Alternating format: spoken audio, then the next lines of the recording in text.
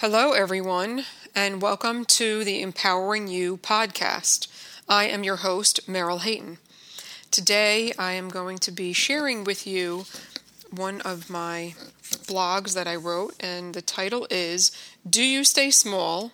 And How to Change That Behavior. Are you indecisive because you don't trust your own wisdom? Do you fear speaking your truth because you don't want to hurt anyone? Do you compare yourself to others and feel you're not enough? Or do you fear trying something new, but your own judgmental thoughts get in the way? At some point, I've experienced all of these scenarios. Have you?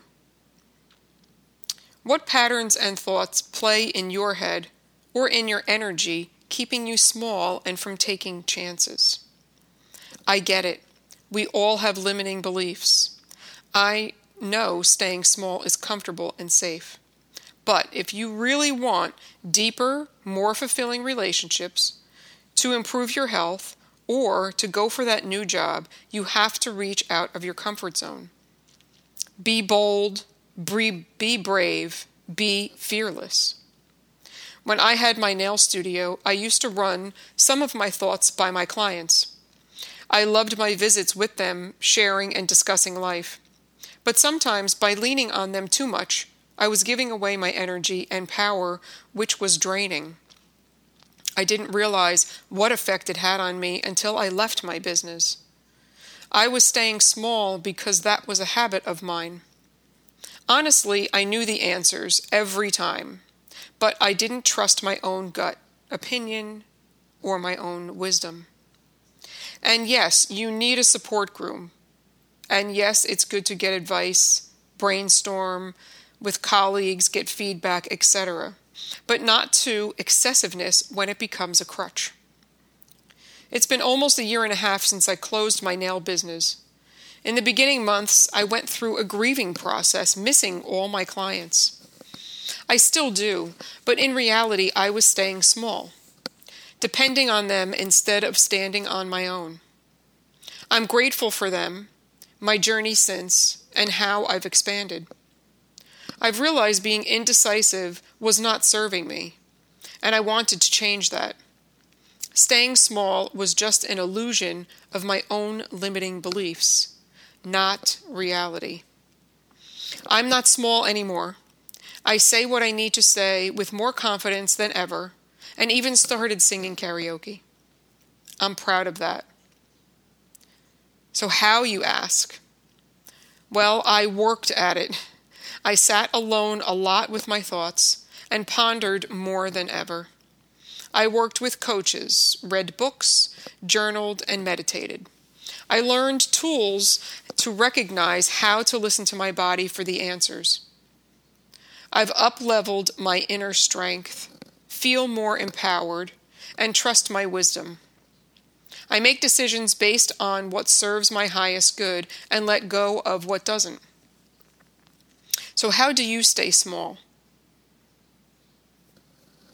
So I would love to hear any feedback from your thoughts on this or comments about this. If you would like to share, I would be so grateful to communicate with you and connect with you that way. So change doesn't happen overnight, and I'm here to help you. If you would like to work with me privately, you can reach out to me to my website, which is listed here. It is merylhayton.com.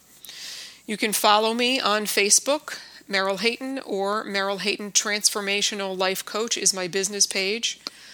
I have some yoga classes and some yoga videos on YouTube, which is Yoga with Meryl Hayton. And I try to post classes there weekly and hope to be sharing more with you here. I also have an upcoming online program that is called 8 Weeks to Peace and Freedom. So it's a 30-minute guided yoga class. It's very gentle. And it's also a 20-minute guided meditation.